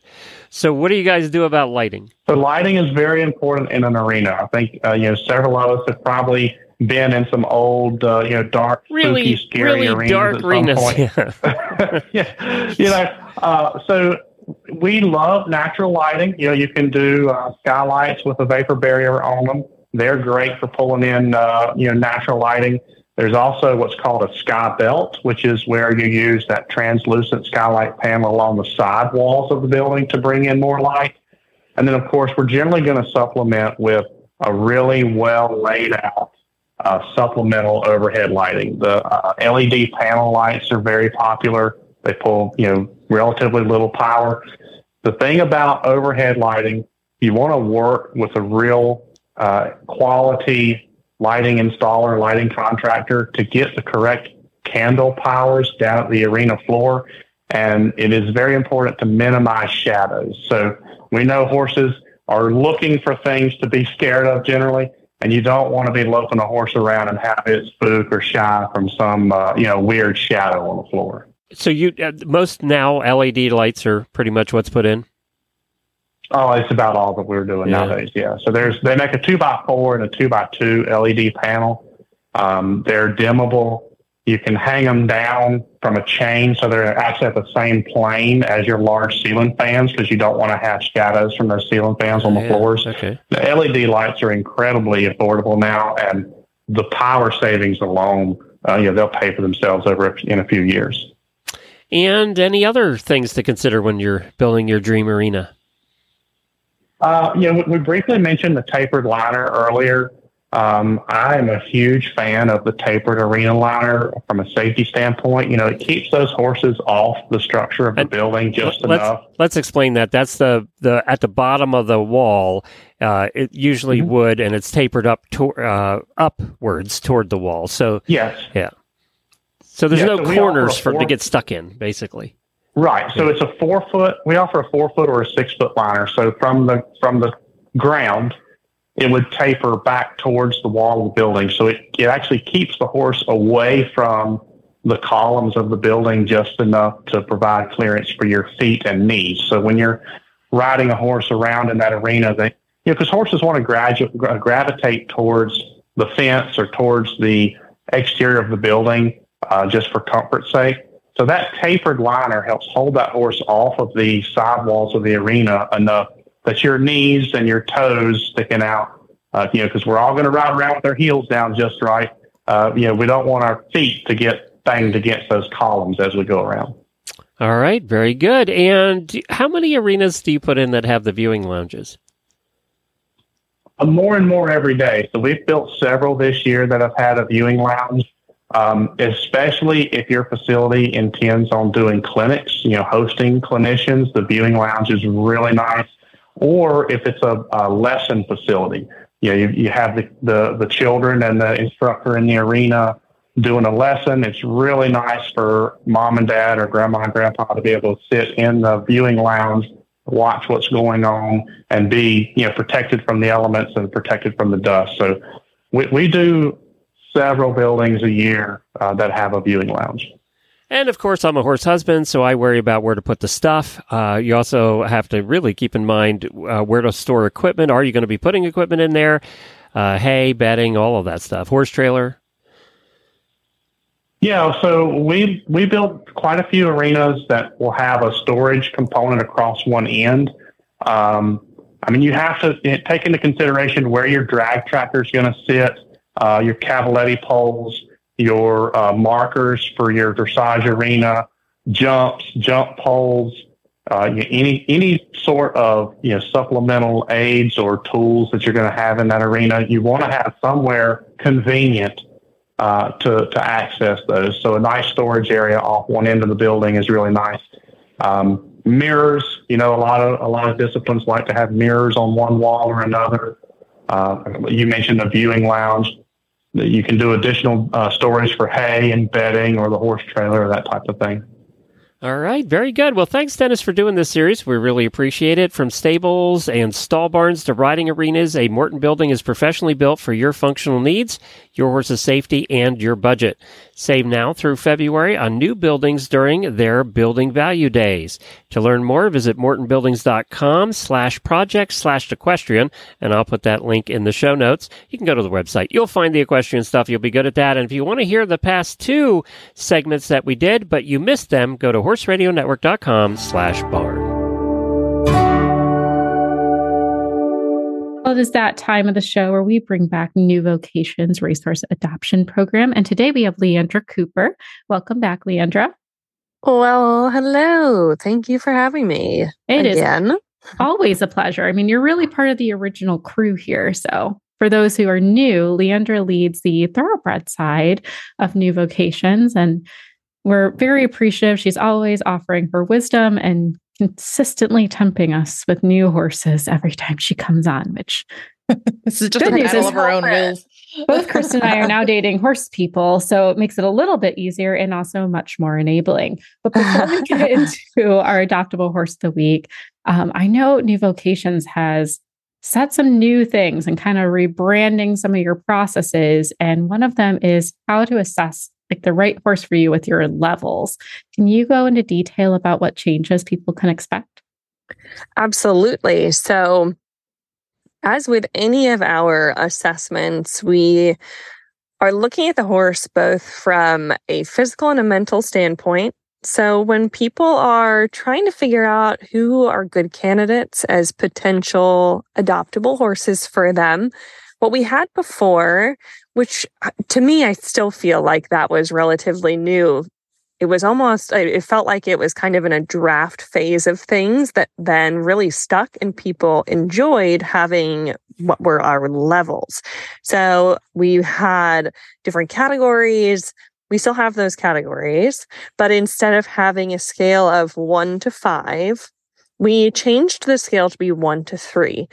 And those are now broader categories. So while it felt more limited before when we had a 1 to 5 scale, where you were trying to fit a horse in a smaller box.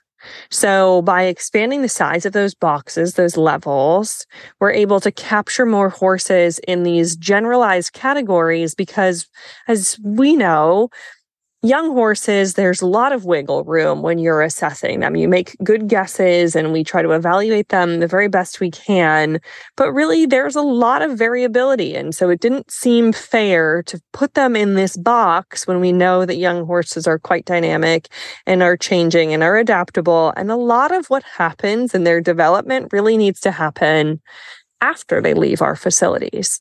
So by changing our levels to 1 to 3 and really looking at the way that we're describing them, we wanted to avoid scenarios where people were just looking for the unicorn, because that's not fair to a young horse and it's not fair to people's expectations when they're thinking, hey, I'm getting a horse who's already a unicorn because they're all works in progress. It's not really fair to categorize horses in a way that made it feel like we were kind of saying this is a good horse and this is a bad horse. And that's just really not how it is. So we want to make sure more than anything that these horses are matched appropriately with adopters who can appreciate all the horses' quirks and nuances and all the things that they bring to the table, because what might not work for one person could work for another and vice versa. So the same goes for our physical levels. The categories both assess the different, what you can expect just leading a horse around, or the way that they are under saddle, or how we're trying to describe their level of care required to maintain them. But a lot of people really looked at that physical level as well, which again, even when we're talking about previous injuries, we know for lack of having this crystal ball there is still a large variability in a horse who's had a knee chip or a horse who's had a condylar fracture and what they will and won't perhaps be able to do. And again, a lot of that can happen from fitness and conditioning and things that take years of development. So it's just hard to fit a horse in a smaller box. So by having broader categories, what we really want to focus on is having the conversations that matter. So trying to avoid having horses be pinholed, but rather go back to the guidelines, these more generalized guidelines, these broader categories that allow people to look at horses who will be most likely to be appropriate for them based off of their own goals, and then have conversations with their trainers, have conversations with us, the trainers of the horses, and be able to really have this more comprehensive assessment of, is this horse going to be appropriate for me where I am today and where I would like to be and what my goals are? Will I be able to appreciate everything that this horse brings to the table and be able to flourish together as an appropriate team? So people looking at the horses on our website can expect to have a different scale. And that scale doesn't mean that the horses are any lesser. It actually, hopefully, will make people broaden their horizons in looking at the horses who could very likely be great candidates for them. I'm looking at the scale. We'll be sure to put this in our show notes, but it is so simplified. Like I'm looking at this and I'm like, oh, I would feel super confident having like a level 1 or level 2 horse for my next horse. Just reading the descriptions that you put for each aspect from leading and ground manners, grooming and tacking, riding, general demeanor. I also like that you separated the anticipated capability levels too. So when you're going through the horse adoption profiles, you can see where everyone's kind of sat and like make the best guess if you think that horse could fit for you, but not having to overthink it and over question. So I'm really excited about this.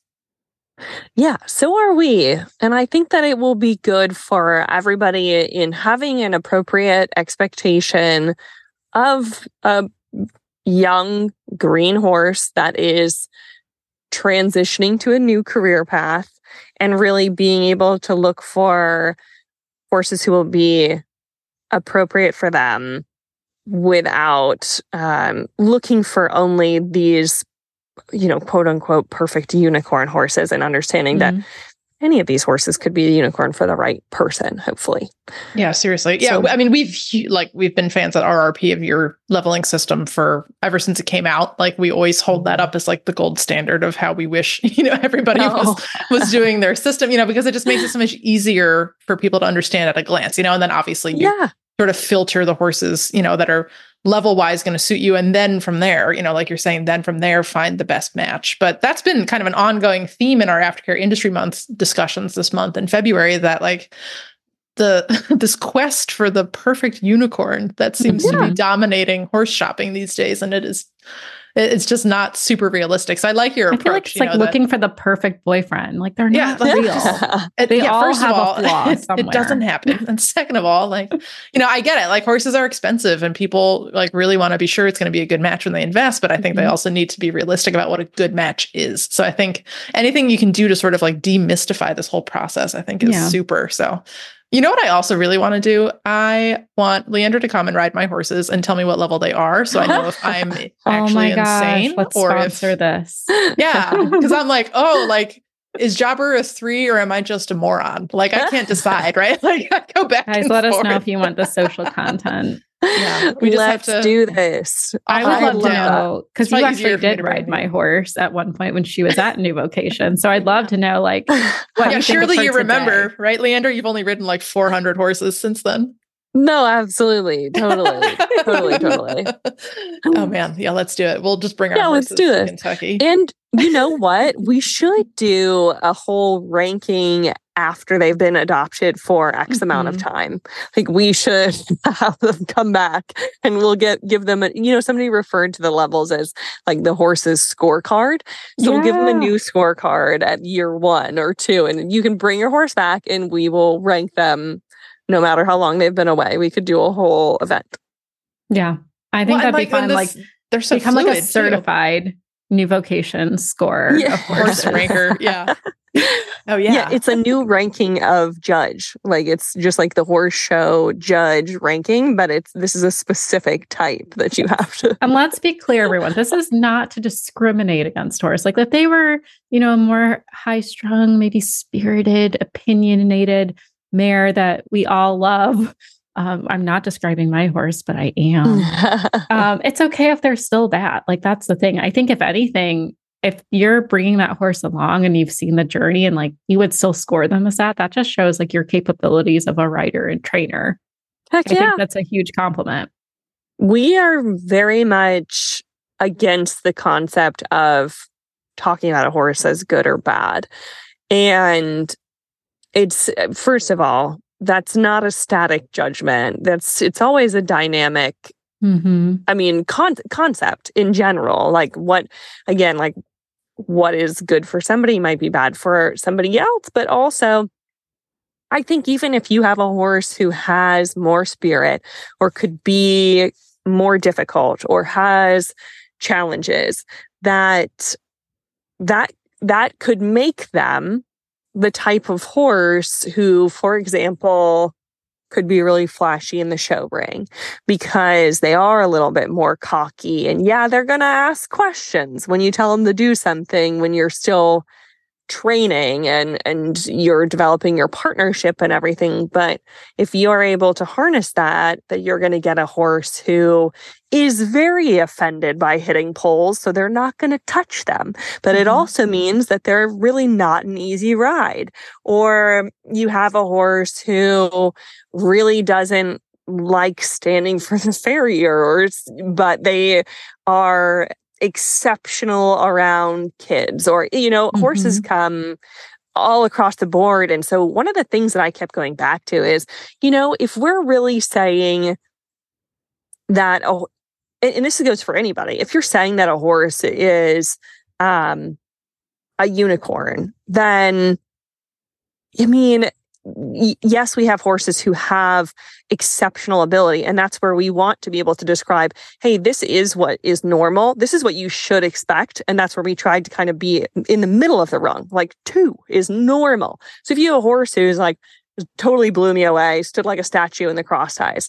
1, that's exceptional. Like you shouldn't expect it all the time. So wonderful qualities. But really, if anybody is using a system where they are not using the full scale, it's not an appropriate scale, or they're lying to you. We don't ever want to be in that, right? Like I'm never going to adopt a horse out who I truly think is dangerous. So I was like, that doesn't really belong on the scale but then we want to use a scale that really is appropriate, that uses the whole spectrum, because that's how horses are. And that's what you should expect. And there is no bad to it. It's just an understanding of an estimate of a horse's current status, but just in the usefulness that it helps find them the right person. There is this horse is a level 3 for, a personality quality. And so they're bad. They're not bad, because there's always another side to the coin. Yeah. And actually, my horse would probably be rated as very difficult and unattractive to a lot of people when I had first adopted him, but he is just perfect for me, So so much of this is fluid too, right? Like, yes, you might start with a level 3 horse, and 2 years down the road, now he's a level, like Jobber was probably a 2.5 maybe in horse care when I got him, and now he's a very easy 1, Exactly. like it's going to change. I don't want a horse that's all 1s, because I'm going to screw it up and I'm going to make it something else, That's right. Like I don't want the unicorn. That's too much pressure. Yeah. That's so funny. I hadn't thought about it like that. Then you only have, up to go from there. Right. And of course that's implying that, the higher numbers are bad, and that's not the case either. But like, again, like the person that ends up with the horse can really change that too. Well, I think mine, it's definitely love her to pieces, and she is much more patient than she used to be. Like she actually stands and falls asleep in the cross ties, where it used to be lots of pawing and demanding attention. Exactly. But So there's areas she's grown, and other areas, like I love that she is quote unquote spicy to some, but like I think it's fun personality. I know exactly what she's feeling, and I feel like I can read her better than other horses. Yeah. And so much of just the way that we are making sure that somebody understands how the horse is right now is exactly what you're saying. Because if somebody was going to be scared away by a horse who was uncomfortable brushing or pawing, or if they would kick out, or if those things scared the adopters, then their horse probably wouldn't be a good match for them. So we want to make sure that we're categorizing them in a way that's just going to find them the right adopter, because that isn't, like exactly as you're saying, this will change. Inevitably, it's going to change. These horses are in the early years of their life. And what we're looking at right now is, are you the type of person who's going to be freaked out by this happening or not? So when we find somebody who's just like level 1 across the board, I don't want anything that could put a foot wrong, that we're just like, that's a scary threshold for us as a trainer, because it means that person expects perfection of very young, very green horses who will look and act probably a lot different in a year. So, if you're like, I'd like a horse who you think who will get to that level 1 because I'd like to have a young rider on it in 3 years. We can help you find that horse, but it might, we're not typically expecting them to be that perfect standard right child now. Safe, which like, if you're looking for the child safe thoroughbred, we recommend you listen to our resellers panel. That was the last episode. Please do. Yeah. I don't think we've ever suggested like horses coming from new vocations are ready to go to their first like pony club or 4-H show or go for a camping trip with the husband riding on. Like they're young and they're not learning yet, everything. no. And it's a new experience, but some of them are going to handle the transition easier than others. And some are like, they're athletes, like they want to stay athletes. So they need someone who's going to give them that job to do what they love to do. And it doesn't make them a difficult horse. They just need someone who's matching that energy. So I love this. I think it's a brilliant concept. And you've just made it even easier for people like Kristen and I to navigate, as well as our listeners. And speaking of, let's like put it to the test. Let's bring our adoptable horse in. We're talking about Election Integrity. Tell us a little bit about him.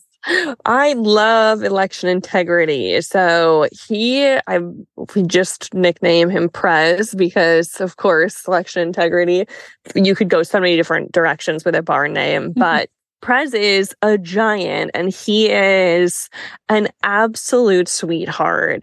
He is a horse who has gone through rehab with us for a knee surgery to remove a chip, and he's got some arthritic change there. So he is a little bit more limited. So probably not going to be a big time jumping career type guy for him. We really are looking mostly for a flat career, but I'll tell you, he's a horse who, based off of the surgery and some of the changes, we were, we kind of knew that he wasn't going to be like a Grand Prix jumper, but this is a horse who doesn't know that he has any limitations. So I could see him taking over a dressage ring and having just an absolute blast.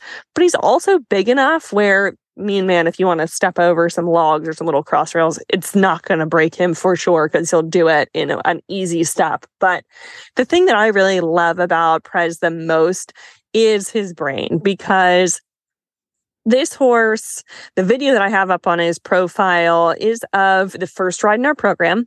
He had months and months of rehab.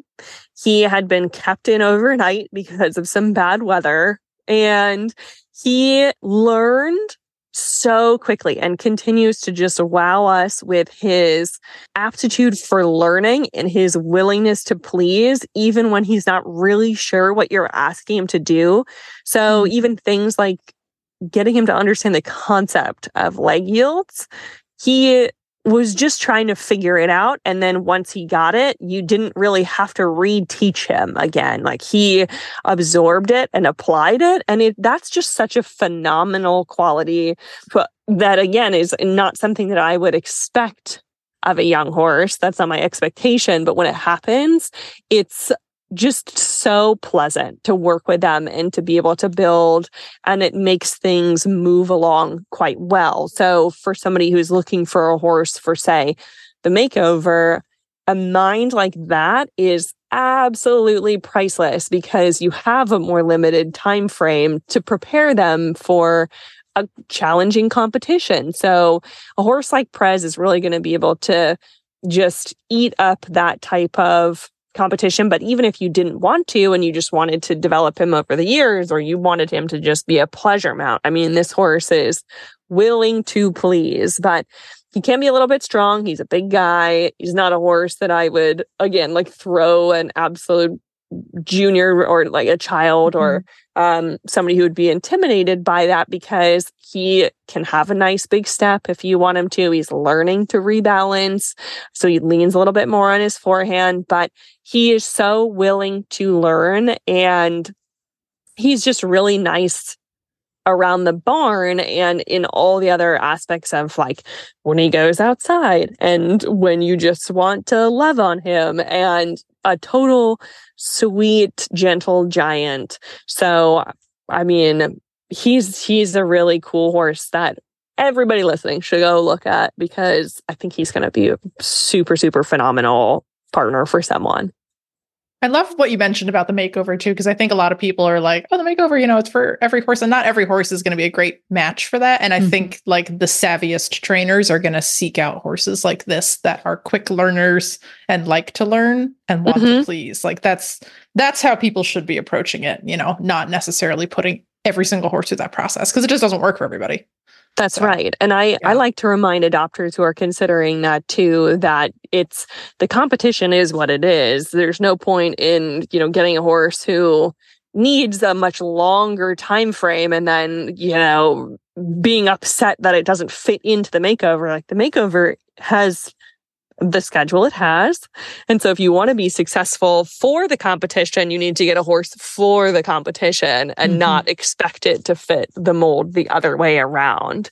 Right. Because some horses, in order to reach their optimal results, they're going to need a longer time. And that's the same with people. People don't all fit in the same shapes and sizes and mentalities. So, you know, a horse like this is going to be one who I could see thriving in that sort of atmosphere and just being able to rise to that challenge, because that, you know, it really is fun. I mean, I just love watching him in his videos, and you can tell he's eager to please. He's listening intently. I mean, it helps you're a phenomenal writer too, Leandra, but like he's just soft in everything he does. He's not looking like he's questioning or guessing. He's just like, I'm just going to go with the flow. Like, someone will tell me if I'm wrong. I've just gotten to the canter. He just floats. Oh, man. Yeah. And let me tell you, I like 17 hands. Like, he doesn't look it. No. And he's still growing, of course, but I really don't sit the canter a lot of times because, of course, young horses, they have awkward proportions. They're figuring out their bodies. I have a long torso, so it's a lot of concussion. It's a lot of torque up there. And I was like, let me see if I'll just like sit my little perch here. And I was like, this is quite pleasant. So I'll say, if you see me sitting the canter on a horse, that should say a lot about them. He looks like he would transition very well into a dressage ring. Like, very lovely dressage. Also, just lovely hunter prospect too. Yes. Like, he's gonna fill out so nicely as he gets older and gets more muscle, stops growing. He's a little butt high right now, but he is. Yeah, his photos, he's just chill and content, and you can tell he's taking everything in, but not in a way of overwhelmment. He's just like, I'm just here for the party. Everybody wants a big horse. Like, there he is. True. Go get him. I know, we can't show Zach this post at all. One of my favorite things, like especially for the hunter type horses, is like, if you see a horse is really enjoying his job and just totally relaxed and like, I got this, it's like the floppy ear moment where it's like their ears are just kind of flopping along at the canter. It's where you're just like, oh, this horse is having himself a day, like a good day. And I feel like he could be a floppy ear horse. I love those. That's how Shorty Harmon lives his life, just flying around. I love that you use his real name. That's so that's his full name, Shorty Harmon. Well, Leandra, thank you so much for showing us election integrity, and he is for the amazing offer price of $1,500. Like, come on, you're getting a horse who's like so eager to work for $1,500. Yes, it's like they're free. So everyone go ahead to newvocations.org or horseadoption.com. Both of them work, and put in your application, because you do have to be approved before you can bring any one of these horses home. And if you miss out on election integrity, don't worry. They have plenty of others who will probably be a good fit. And now you have the new level system to find out who they are. Leandra, thanks again for joining us. Oh, absolutely. It's my pleasure.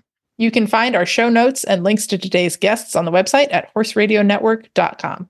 Like us on Facebook and Instagram. Just search for Retired Racehorse Radio. Follow us on Twitter at Horse Radio. You can find me on Instagram at The Horseback Writer, and you can find me on Facebook at Jobber Bill, Racehorse to Ranch Horse. My email is kbentley@therrp.org. You can find me on Instagram at MisfitMare, and my email is joy@horseradionetwork.com. Thank you so much to our sponsors, Kentucky Performance Products, Cashel Company, and Morton Buildings, and to our partners, New Vocations Racehorse Adoption Program and the Retired Racehorse Project. And don't forget to check out all the other shows on the Horse Radio Network, part of Equine Network, at horseradionetwork.com. Remember to set your goals high and love to learn from every ride. And always add more leg. Bye, guys.